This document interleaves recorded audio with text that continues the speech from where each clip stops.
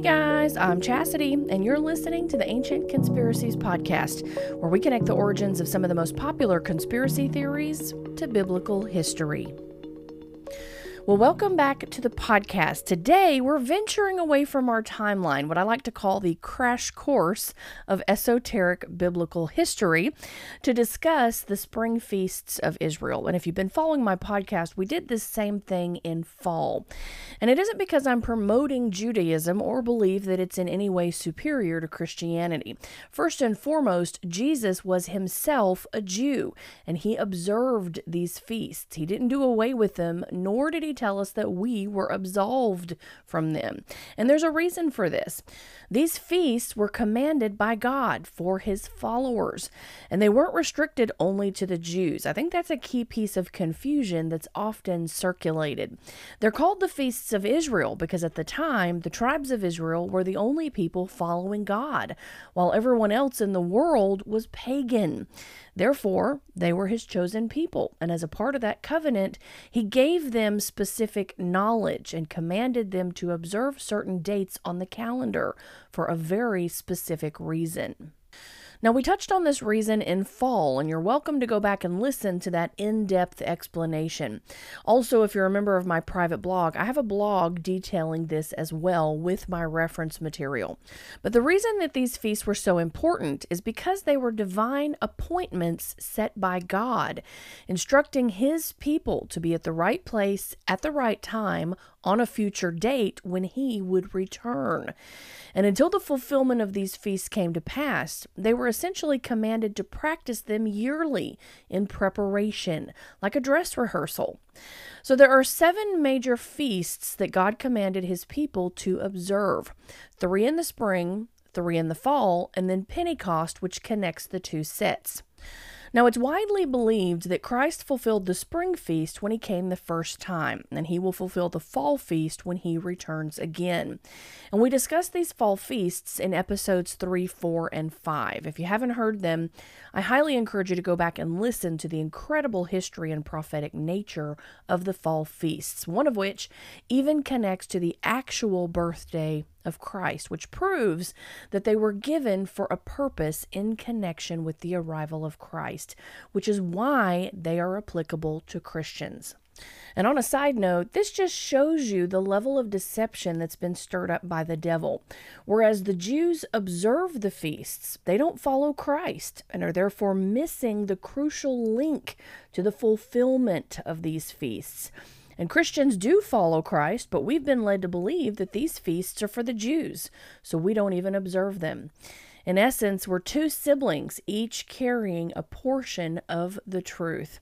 What a mess, and how proud the devil must be of this handiwork. And that's not his only handiwork. Before we dive into the fulfillment of the spring feast today, I want to start with what's widely considered the Christian version of these feasts, Easter. Have you ever wondered what Easter bunnies and colored eggs have to do with the resurrection of Christ? The short answer is they have nothing to do with Christ. And before we go further, I want to put a little plug here, like I tend to do when I'm discussing super controversial topics like holidays or religion. This podcast is a judgment-free zone. People get very offended when you challenge their deeply rooted traditions. And I remember years ago when I began to question this connection myself and shared my curiosity with who I believed to be a close friend. The questions that I was struggling to justify within myself, and I just wanted a second opinion, another grounded perspective, were taken as a direct attack on their character. What was never directed at them personally was taken deeply personal for whatever reason, and it damaged the friendship. And it also caused me to keep my questions and my knowledge to myself for years.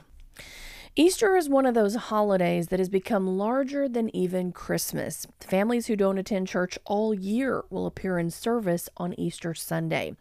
And it's for this reason that I just want to preface today's episode by reminding you that your walk with God is yours. And I have no interest in condemning you or trying to make you feel convicted or conflicted. My podcast has always been designed to shine some light on the deceptions that we've been fed and at times continue to perpetuate. It's meant to open blind eyes to a history that maybe you were previously unaware of. Today, I'm simply bringing truth to the table, and you can do with it what you will. So with that, let's explore the pagan roots of Easter, starting with its name. Many people believe that the word Easter is the English translation of the name Ishtar.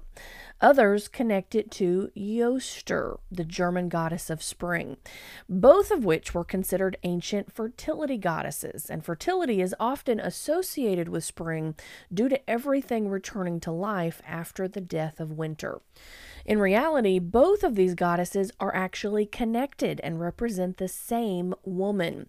She's often referred to throughout the Bible as the Queen of Heaven. She was the wife of the oldest pagan god in the ancient world. In Mesopotamia, they were known as Nimrod and Semiramis. In Phoenicia, they became known as Baal and Ashtoreth, or Astarte, or Ishtar. In Egypt, they were known as Osiris and Isis. In Greece, they were known as Zeus and Aphrodite. In Rome, they were known as Jupiter and Venus. And in Germany, they were Yoster and Damuzi, or Tammuz, which is a name found in the Bible that I'll expound on in just a moment. And this history has been the foundation of my podcast. Together, they formed the ancient pagan power couple. And with the birth of their son, they formed the Holy Trinity of the ancient pagan world: Father, Son, and Queen of Heaven, a counterfeit trinity that mocked the Holy Trinity of Almighty God. And when this couple infiltrated a culture, they did so with the intent to drive God completely out of it. Nimrod challenged the deity of God Almighty, and the book of Judges says that he literally caused Israel to forget God, like spiritual amnesia. And his wife was well known for overturning the biblical morals surrounding sexuality. And I'm going to insert a warning here that the information that I'm about to share regarding Easter is not necessarily child appropriate. In fact, parts of it are rather graphic in nature. But this information really needs to be shared so that you get the full scope of what this holiday represents. And it's for that reason that I just want to give you a heads up that most of the remainder of our Easter talk is probably not something that little ears should hear due to its disturbing nature. But I'll leave that to your discretion. So this ancient fertility goddess encompassed all things leading to the perversion of sexuality. In every account, this ancient pagan goddess was known as a prostitute or harlot. In fact, the word prostitute translates into Greek as porne, where we derive the English word porn or pornography. And in Greece, she gave birth to the god Eros, where we derive the English term erotic. She was known for encouraging men to dress like women and women to dress like men, confusing gender itself, and encouraging homosexual relationships even among her priests.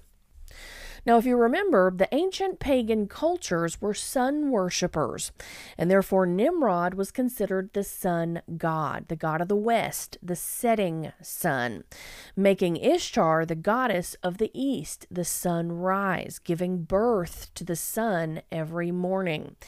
As I said before, there are varying accounts of this story based on each civilization, but the general scope is that after Nimrod died, his wife became pregnant and claimed that the spirit of Nimrod impregnated her. And just to give you a heads up, you're going to see a parallel here, the counterfeit story that evil concocted in the pagan world to mimic the plan which God had already set in place. And this supernatural conception is a mockery of the conception story of Christ and his mother Mary, who was also supernaturally impregnated. Whereas one was impregnated by the Holy Spirit of Almighty God, the other claimed to be impregnated by the spirit of the pagan god. And just to drive this point home in an outrageously blasphemous turn of events, this ancient fertility goddess was associated in numerous cultures with the constellation Virgo, the Virgin, again showing showing a mockery of the plan of God, because this fertility goddess is literally the whore of Babylon mentioned in the book of Revelation, a far cry from a virgin birth.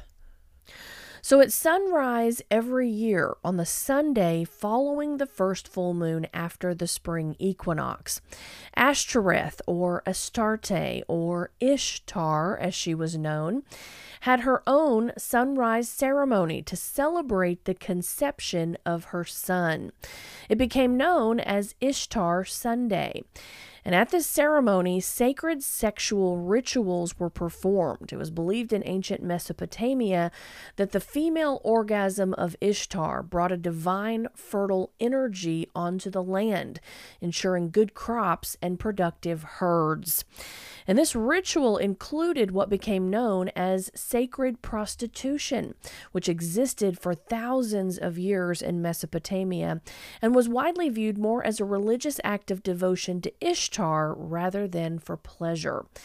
It eventually encompassed young virgins being brought in and impregnated on her altar, and afterwards sacrificing the 3-month-old babies that were born from the previous year's ceremony.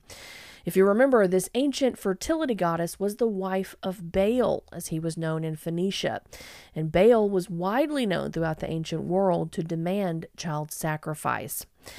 Now, during Ishtar's ceremony, people would worship the eggs of Ishtar, which conceived the pagan son of God, and they were said to have coated the fertile eggs that represented Ishtar in the blood of these sacrificed infants.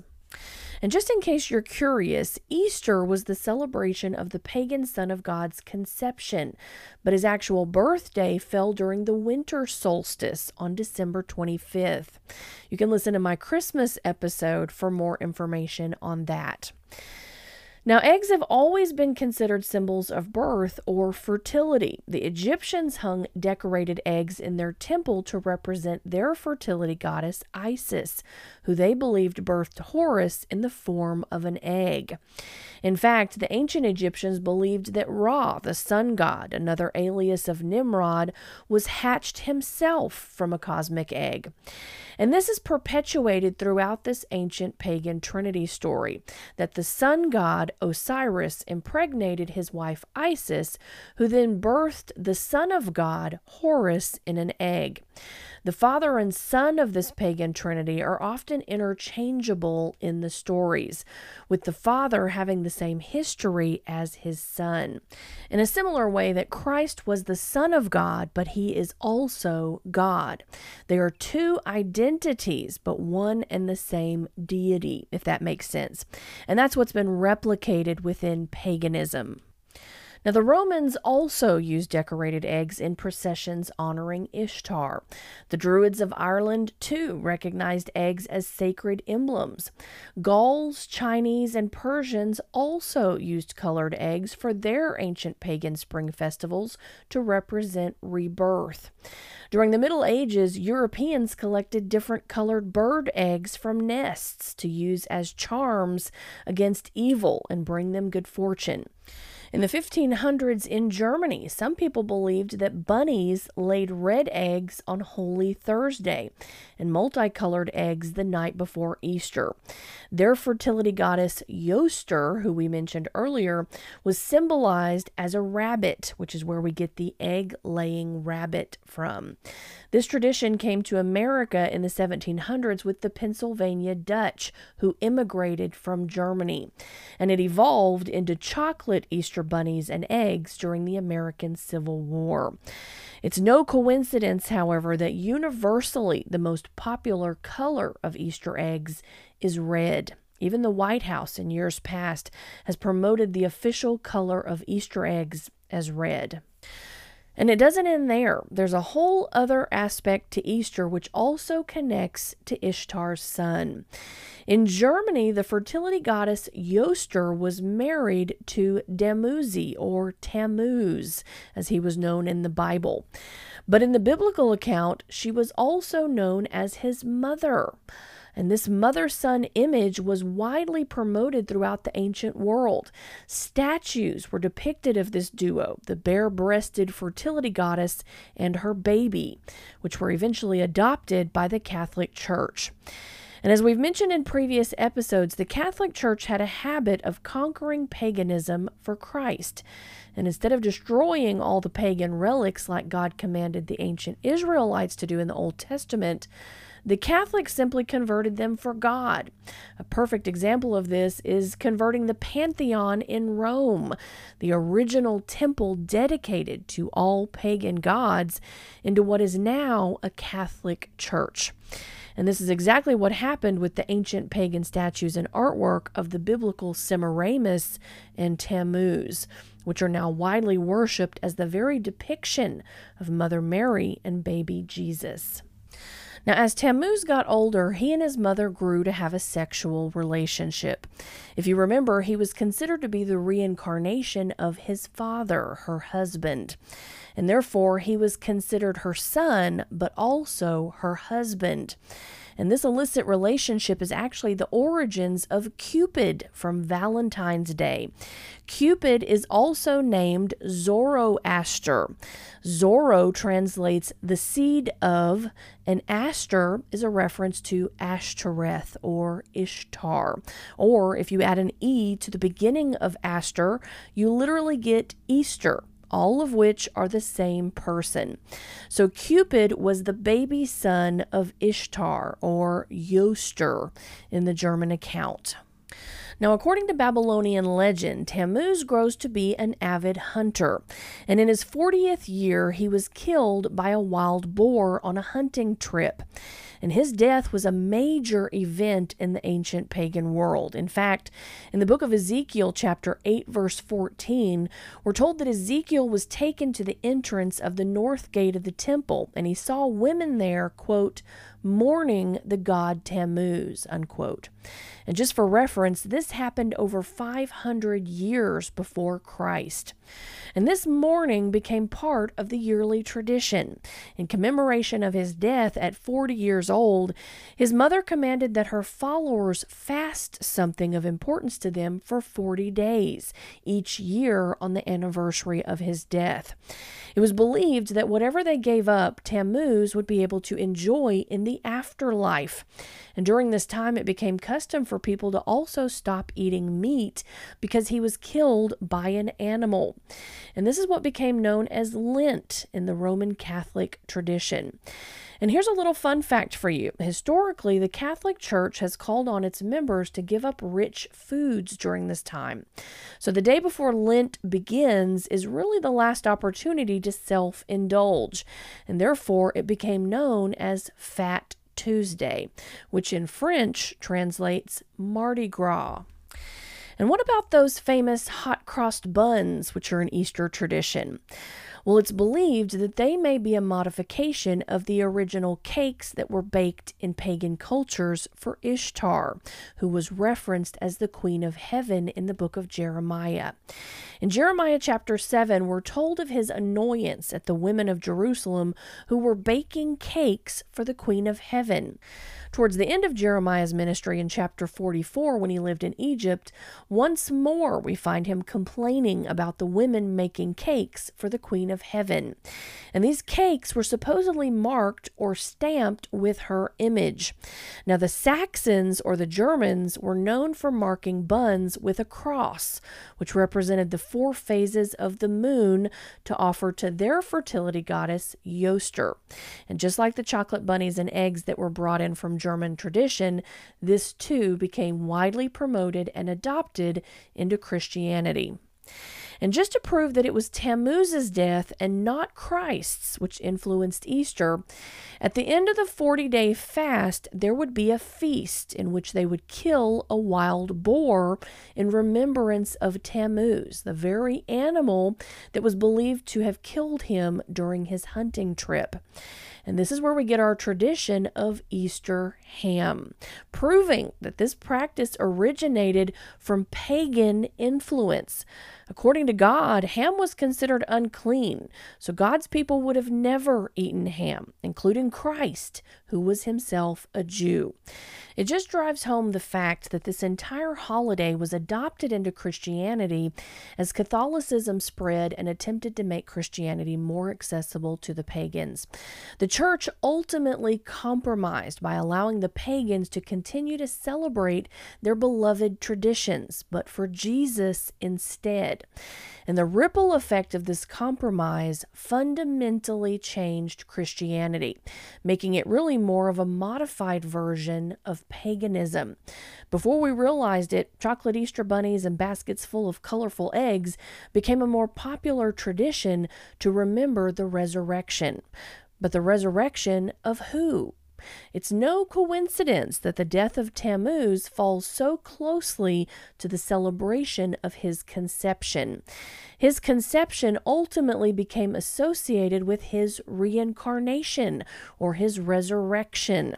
The celebration of Easter, therefore, began to encompass the death, burial, and reincarnation of Tammuz, which just so happened to fall during the exact same time of year when God had preordained the death, burial, and resurrection of his own son, which the Jews had been practicing in preparation for since the Exodus. It just goes to show that Satan was present when the plan was given to the Jews, and he essentially beat God to the punch and created an almost virtually identical replica of the same story, down to even the most minute of details. And the harsh reality is that he manipulated the good intentions of the early church as a way to infiltrate our doctrine. And today, most Christians have no idea of this history, nor do they question the biblical origins of these traditions. In fact, they get very defensive when confronted with how these fit into the biblical narrative. Mostly because we don't know how to live without making an Easter basket each year, or how to restructure our family gatherings and our lifelong, deeply rooted traditions. So instead, we continue to do what's comfortable and just tell ourselves, well, that's not what it means to me. Years ago, Pastor Jim Staley with Passion for Truth Ministries gave a sermon on Queen Esther that completely opened my eyes to a different perspective on this. If you remember the story of Queen Esther, all of the women were gathered together to go before the king and try to catch his eye. In the midst of all these women trying on outfits that they felt flattered themselves and that they thought the king would admire, Esther went straight to the king's eunuch, the very man who knew the king's preference. What she thought was flattering didn't matter. What mattered was what he thought. And many times we get caught up as the church by saying, well, I worship God in my own way, or, yeah, I do that, but that's not what it means to me. The unfortunate reality is that it doesn't really matter what it means to you. What matters is what it means to Him. What does God see when we carve up a ham on Easter and sprinkle colored eggs all over our yard for our children to find? Does He see Christ? Or does He see the innocent children that were sacrificed whose blood once dyed those eggs? Do you think He brushes off our blissful ignorance as innocent? Or do you think He recognizes the depth of deception and says to Himself, "My people perish for lack of knowledge"? And my friends, I hate to be the bearer of this bad news, but the church needs to hear the truth, and the truth needs to set free those who are held captive in prisons of deception that they can't even see. And we need to stop perpetuating this for the next generation, because Jesus is coming soon. And how will we ever be able to recognize Him if we can't even recognize that Easter bunnies and egg hunts have no connection to the resurrection of Christ? Or Christmas trees and Santa Claus have no connection to the birth of Christ? We are so deceived about these symbols that misrepresent Him that the church is going to run straight into the arms of His enemy instead. It's time to wake up. And I'll be the first to tell you that it's a process, and I'm not perfect. My family has celebrated these holidays like every other Christian in the world. And it's a challenge to weed out those deeply held traditions and to be that one fish swimming against the current, to be the one family member who doesn't participate, to be misunderstood by the very people who should be believing the same thing, who are reading the same word, and yet are choosing to go the way of the world, the broad path and the wide gate, the popular choice that leads to destruction, or in this case, deception. And that's why today I want you to know the truth.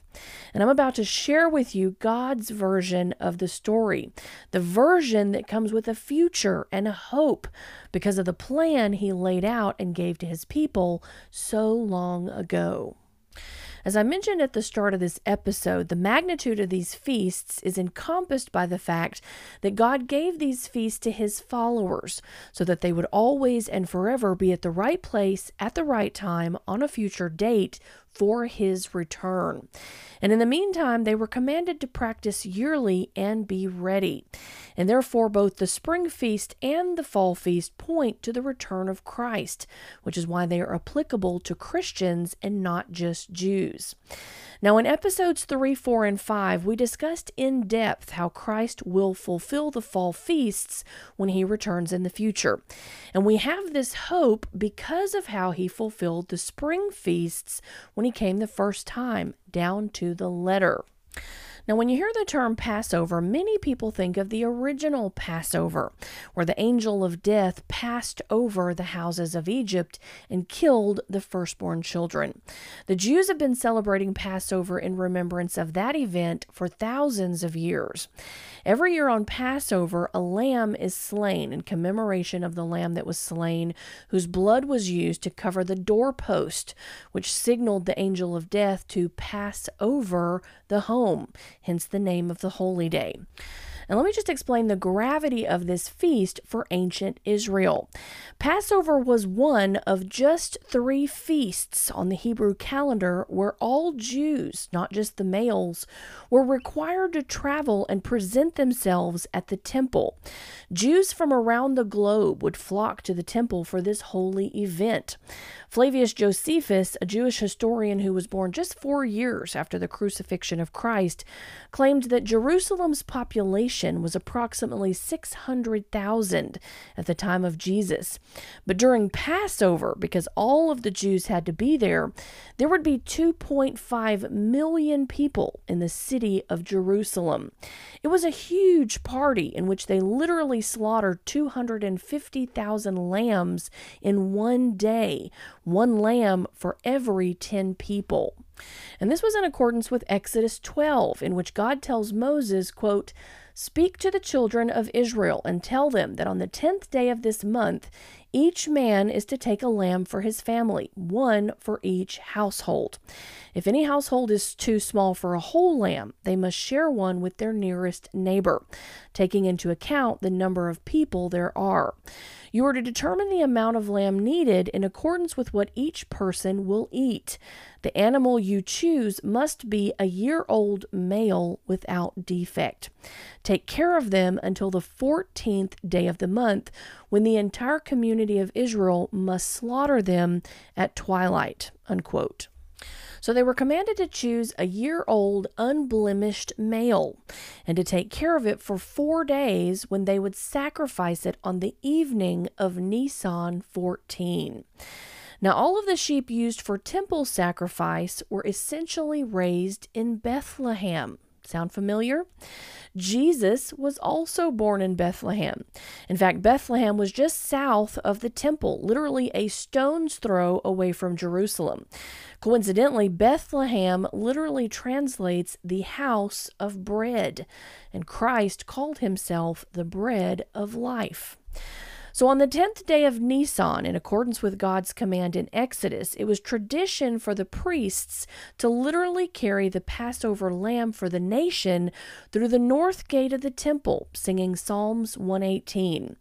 And just so you know, every feast the Jews sing a psalm, typically Psalms 113 through 118. These are their hymnal. In fact, they call it the Hallel, where we get the name Hallelujah from. So I'm going to do a side-by-side comparison here to show you how every step of this was fulfilled. In John chapter 12, we're told that 6 days before Passover, Jesus came to Bethany to dine with Lazarus, who he had just raised from the dead. This would have been the evening of Nisan the 8th, going into Nisan the 9th. Now, Jewish days begin at sundown instead of sunrise. So let's call it the beginning of Nisan 9. In verse 12, we're told that the next day, which would be the beginning of Nisan 10, a crowd arrived at the temple because they had heard that Jesus was coming to Jerusalem. And let's face it, a crowd was likely already gathered because Nisan 10 was the date when the priests would carry the Passover lamb for the nation to the temple. It was a huge event, and the crowd would be singing Psalms 118, a portion of which says, Hosanna, blessed is he who comes in the name of the Lord. And what do we see in Scripture? When this same crowd sees Jesus coming, they took palm branches and ran out to meet him, singing, Hosanna, blessed is he who comes in the name of the Lord. On the exact same day that the priest is carrying the sacrificial lamb to the temple through the north gate, and the crowd is singing Psalms 118, Christ is coming to the temple through the eastern gate, and a group has gathered who are singing the same thing to him. Little did they know that Christ was the very reason that they had been performing this ritual for thousands of years. He was the fulfillment of it. Now, when Christ rode through the temple and was praised by the people, this upset the Pharisees, and they conspired to find fault with him. In Mark chapter 12, we're told that they sent the Pharisees and Herodians to try and ensnare him by finding fault with what he was preaching. In Mark chapter 14, we're told that the chief priests and the whole Sanhedrin were looking for evidence against Jesus so that they could put him to death, but they didn't find any. In fact, many who gave false testimony against him, their statements didn't match up. And in Luke chapter 23, Pilate told the chief priests that he couldn't find any fault in Christ, nor did Herod. And there's a reason that these accounts were placed in Scripture. During the 4 days that the priests were tending the sacrificial lamb and searching for blemishes, remember, the lamb had to be unblemished. Christ was also being searched for blemishes and came up completely without fault. Now, in Matthew chapter 26, we're told that on the first day of the festival of unleavened bread, the disciples came to Jesus and asked him where he wanted to eat for Passover. The festival of unleavened bread lasts for a few days, and it begins with Passover. Therefore, the famous Last Supper took place on the night that started the day of Passover. Remember, their days start at sundown. And at this Passover Seder, Christ took bread and broke it. And this isn't a loaf of bread like you traditionally see in the artwork portraying this Last Supper, or if you've ever participated in a communion service where they've made homemade bread. This was the festival of unleavened bread. Leavening represented sin, and the festival of unleavened bread represented the taking away of sin, which is exactly how Christ fulfilled it, and we'll talk more about that in a moment. So Christ took unleavened bread and broke it, and he told them to take and eat of it because it represented his body, not only unleavened without sin, but that he was signifying it would also be broken. And then he took the cup, and after giving thanks, he passed it around for them all to drink from, and told them that it represented the blood of his covenant, which would be poured out for the forgiveness of sins. In this moment, documented in Scripture, we literally witness the transformation of this feast, which had been observed for thousands of years. And he's revealing to his disciples that he was the fulfillment of it. His body would be broken, and his blood would be poured out for the forgiveness of sin. In 1 Corinthians chapter 11, he tells them, quote, "Do this as often as you drink it in remembrance of me," unquote. Now, this gets taken a bit out of context because pastors take this scripture and reference it during communion, some of which hold communion monthly. Catholics even have the option to partake in what's called the Eucharist daily. But Christ wasn't telling them to start a whole new ritual and remember him through it. They were celebrating Passover. So naturally, the next time they would perform this ritual would be on the same occasion the following year, Passover. And in the same way that they had been celebrating Passover for thousands of years in remembrance of their ancestors being freed from slavery, Jesus was telling them to remember him on Passover going forward and to commemorate his sacrifice, which freed us from the bondage of sin. Now, we're told at the close of the Seder that they sung a hymn and then they went out to the Mount of Olives. Remember, they sung the Psalms as their hymnal, and Psalm 118 is the psalm that's traditionally sung on Passover. It starts with, "Give thanks to the Lord, for he is good. His love endures forever." It continues further down, "The Lord is with me. I will not be afraid. The Lord is with me. He is my helper." And even further down, "The Lord is my strength and my defense. He has become my salvation." Do you know what the Hebrew word for salvation is? It's Yeshua, the Hebrew name of Jesus. They were literally singing in his presence, "The Lord is with me. I will not be afraid. The Lord is with me. He is my helper. The Lord is my strength and my defense. He has become my Yeshua." The psalm continues, "Blessed is he who comes in the name of the Lord. The Lord is God, and he has made his light shine on us. With boughs in hand, join the festival procession up to the horns of the altar." Some translations say, "Bind the sacrifice with cords, even to the horns of the altar." And remember, this was traditionally sung while they were preparing the sacrificial lamb for the feast. But this specific year, they were singing it in the presence of the ultimate sacrificial lamb on their way out to the Mount of Olives, where he was ultimately betrayed. We're told in Matthew 27 that early in the morning on the day of Passover, the chief priests and elders planned out how to have Jesus executed.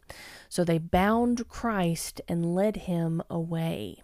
If we skip forward a few hours to 9 a.m., as was tradition, the priests were binding the Passover lamb to the horns of the altar for the morning sacrifice, exactly as was sung in the psalm. In Mark chapter 25, we're told that in the third hour, which would have been 9 a.m., the same time that the priests were binding the Passover lamb to the horns of the altar, Christ too was being bound to the cross. Scripture goes on to say that from the 6th hour to the 9th hour, darkness had fallen over all the land. And this is significant because the 9th hour was the time of the evening sacrifice, when the lamb would officially be slain for the nation. And it was custom for the high priest at the exact moment that the lamb was slain for him to call out, "It is finished."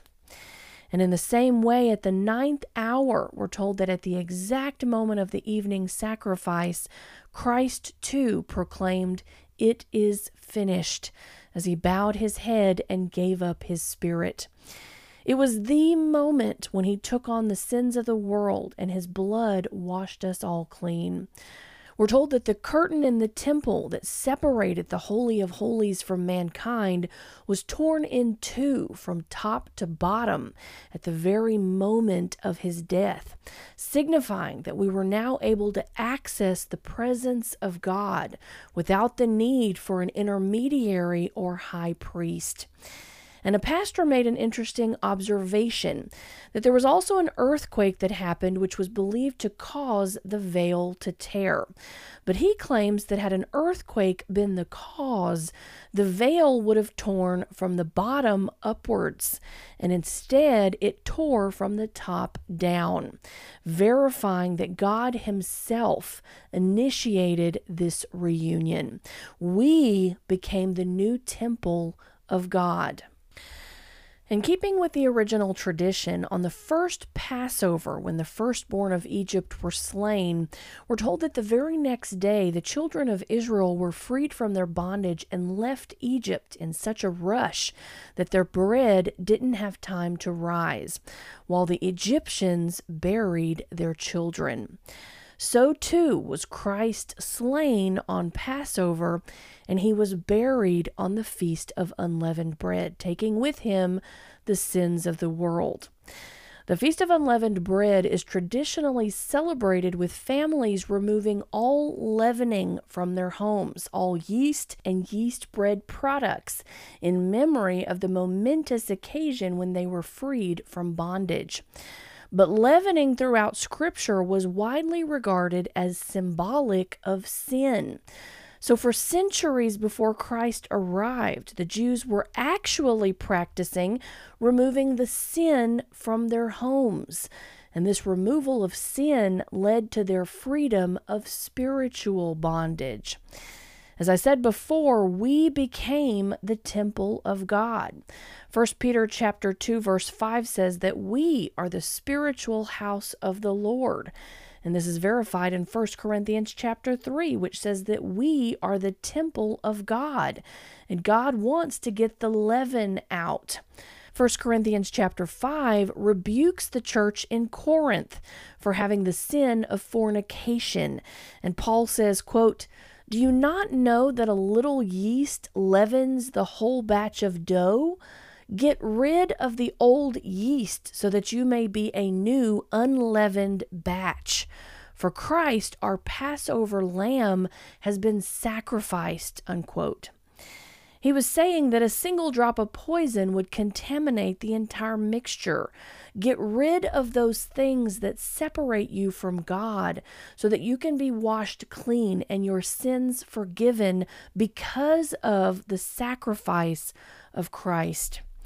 And here's a little fun fact for you. The word unleavened in Hebrew is matzah, which is why matzah crackers are traditionally eaten during the Feast of Unleavened Bread.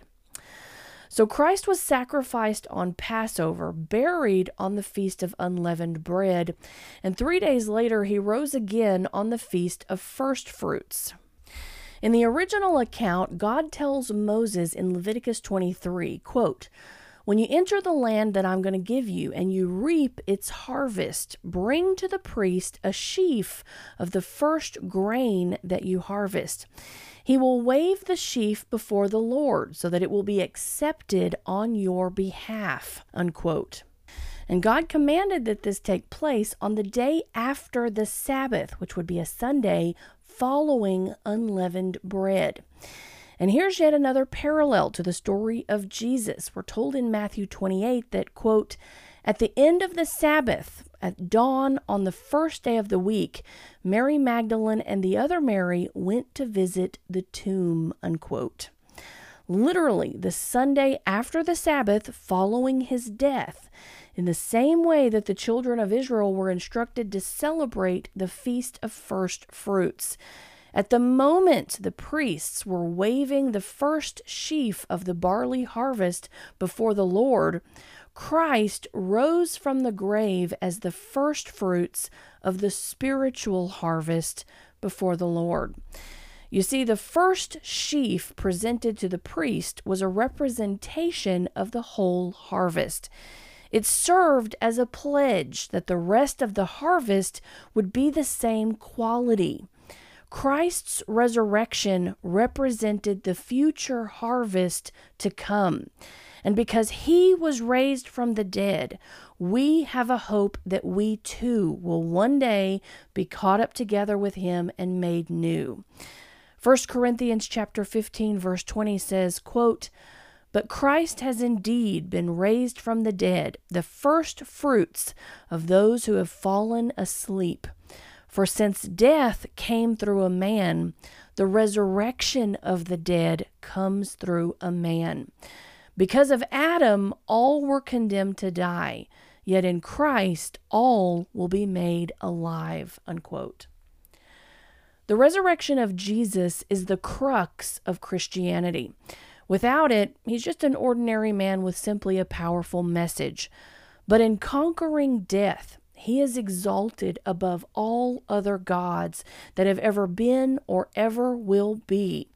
And there is coming a day when every knee will bow and every tongue will confess this truth, that he is the one true God who was present at creation and who loved his creation so much that he dwelt among us. He died for us, and he conquered death to bring us everlasting life. And I can't think of a more beautiful reason to celebrate the spring feasts. So I guess the final question you might be asking yourselves is, how can you switch over? How should we or could we observe Passover as Christians? And I'll be the first to tell you that I don't have an answer for you. The way that you personally observe is going to depend on your set of circumstances and how deeply you want to go with it.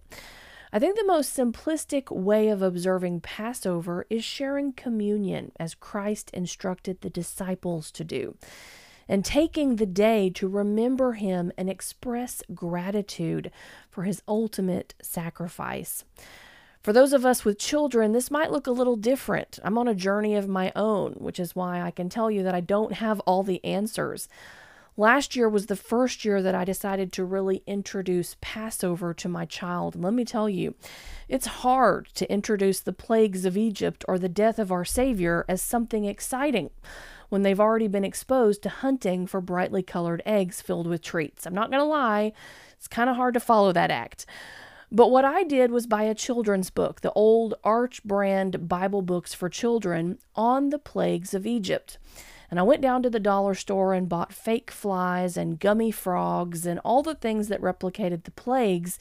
And as we read the story, we explored each plague, leading up to the final plague with the blood of the lamb. The year before that, we covered our front doorpost with red ribbon to represent being covered by the blood. It's a great segue to introduce how Christ also observed this feast. And then you can have your own little communion service, a Last Supper, if you will. I've seen people make adorable resurrection gardens with children. It's a little hard to explain. I recommend you Google the term resurrection garden. But it's basically a mini pot or a ceramic cup turned on its side, placed on a plate, and covered with potting soil to look like a cave on the side of a mountain. You can make crosses with sticks and plant seeds in the soil. Put a tiny figurine inside the cave to represent Jesus being buried and close it up with a rock. And 3 days later, have your children wake up to Jesus missing and the rock rolled to the side. There are even fun treats called resurrection rolls, where you wrap up a large marshmallow in crescent roll dough. During baking, the marshmallow dissolves, and you could tie that to Christ's resurrection as well. You could even do a movie night, curl up on the couch with popcorn and watch the old Charleston Heston movie, The 10 Commandments, if you think your children might sit through it or be interested. These are all simple ways to get children involved and excited about the sacrifice of Christ while competing with Easter eggs and baskets full of candy. Another great suggestion would be to participate in some form or fashion with unleavened bread and tie it to the significance of his sacrifice taking away our sins. That's a hugely significant takeaway from this feast. So those are just suggestions to give you some guidance if you're just starting on this journey. And for those who may be experienced and have other suggestions, I'd absolutely love to hear them. Join my Facebook group if you're on social media and share how you observe Passover as a Christian. Or you can contact me through my blog at ancientconspiracies.net, and I'll be happy to share your suggestions with others. This year, Passover begins at sundown on April the 5th, and the Feast of First Fruits falls on Sunday, April the 9th. And that's where I'm going to conclude today. I hope today's episode wasn't too traumatic for you and that you are walking away with a little bit of knowledge that maybe you didn't have before.